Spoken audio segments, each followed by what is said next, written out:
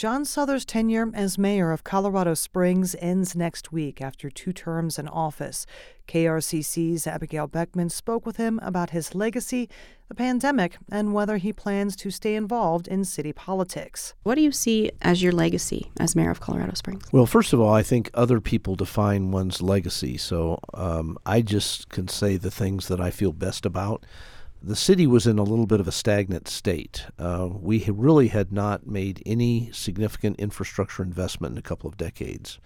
The city engineer estimated we had a $1.5 to $2 billion infrastructure deficit, primarily roads and stormwater. We had tremendous legal issues surrounding our stormwater system. The voters had done away with a stormwater fee in 2009. We drastically reduced our stormwater spending, and I walked into the office facing lawsuits from the EPA, state of Colorado, and Pueblo, and the lower Arkansas Valley. And so we look back, and we have overcome that infrastructure deficit. And I feel good about the fact I was able to convince the voters that that was something we needed to do. And we've created 50,000 jobs in the last 10 years. So now we have a lot of young people moving to Colorado Springs to take those really good job opportunities we have. The gross domestic product of the city has grown by 1/3 in 8 years. It's never grown that much in that short a period of time. So to put that in perspective, it took 143 years to get a $30 billion annual economy. It took 8 years to go from 30 to 40 billion. Is there anything that you didn't anticipate coming into office, things that surprised you? How about a worldwide pandemic? I went to exercises for wildfires, for ransomware attacks, but when worldwide pandemics only come around about every 100 years, it's not something that you exercise for. And it was a real experience. I, in hindsight, feel very good about the way we handled it, and I give credit to Governor Polis. We shut down for a period of time until we could figure out, exactly what we were facing. But we reopened the economy as quickly as you could under the circumstances.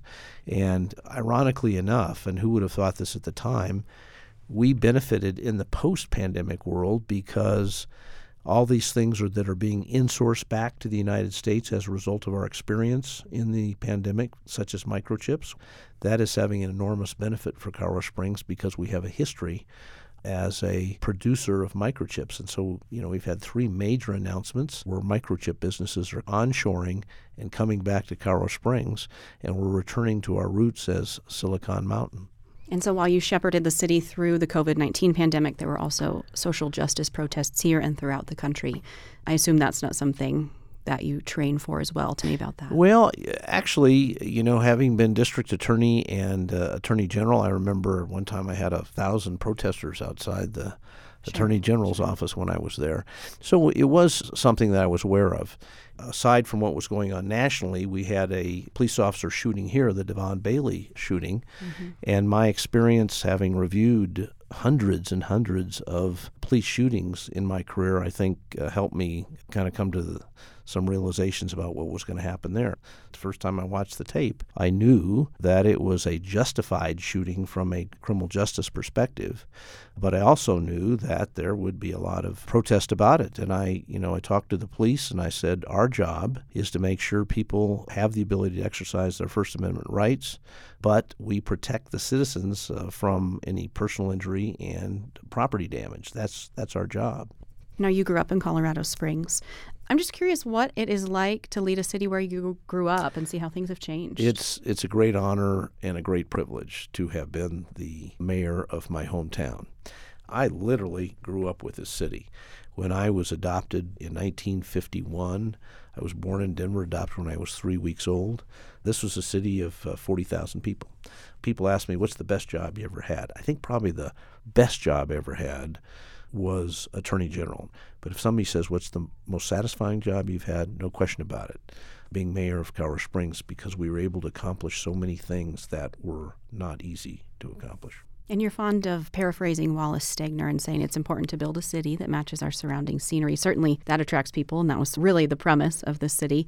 How do you feel like you've lived up to that? And are there pressures to live up to that thought by General Palmer and those early founders, what they envisioned? I think a lot about General Palmer. He founded this city. It's one of the few cities in America founded on the basis of aesthetics. And here we are, 152 years later, 500,000 people later. But I think we have the same challenge he did. How do we build this city and still maintain that quality of life? I feel like I've done my part, and I feel very good about that. There are people like me who've lived here all their life who think the city's, gotten way too big, all that kind of stuff. I don't think they understand what would be involved in telling people they can't move here.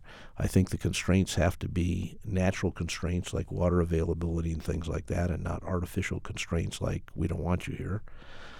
I don't want to be too direct, but I don't want to be the next Boulder who feigns kind of a place for everybody, but really it's a place for the very, very rich.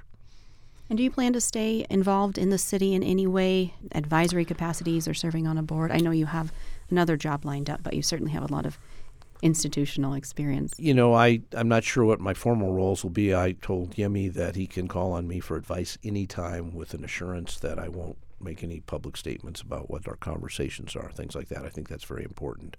I'll be low-key. I don't think people going out of office should spend a whole lot of time critiquing the next person. I'm going to be more active in philanthropy. I've got an autobiography coming out in June. I've got kind of a compelling personal story. Didn't determine the identity of my natural mother till I was 39. I had 11 half-brothers and sisters that didn't know I existed. And then I've had a very interesting career. I've been in the room where it happened quite a few times. Do you have any parting thoughts for the citizens of Colorado Springs? We need an engaged citizenry in this city. As the city grows, we're going to have continuing challenges with making sure the infrastructure keeps up with the growth. We need to be very conscious of our water supply, and we need to be, as I like to say, very, very conscious about the challenge of making sure that we build a city that matches our scenery. That was outgoing Colorado Springs Mayor John Suthers speaking with KRCC's Abigail Beckman. Suthers served for 8 years and is term limited. His successor, Mayor-elect Yemi Mobolade, will be sworn into office on Tuesday.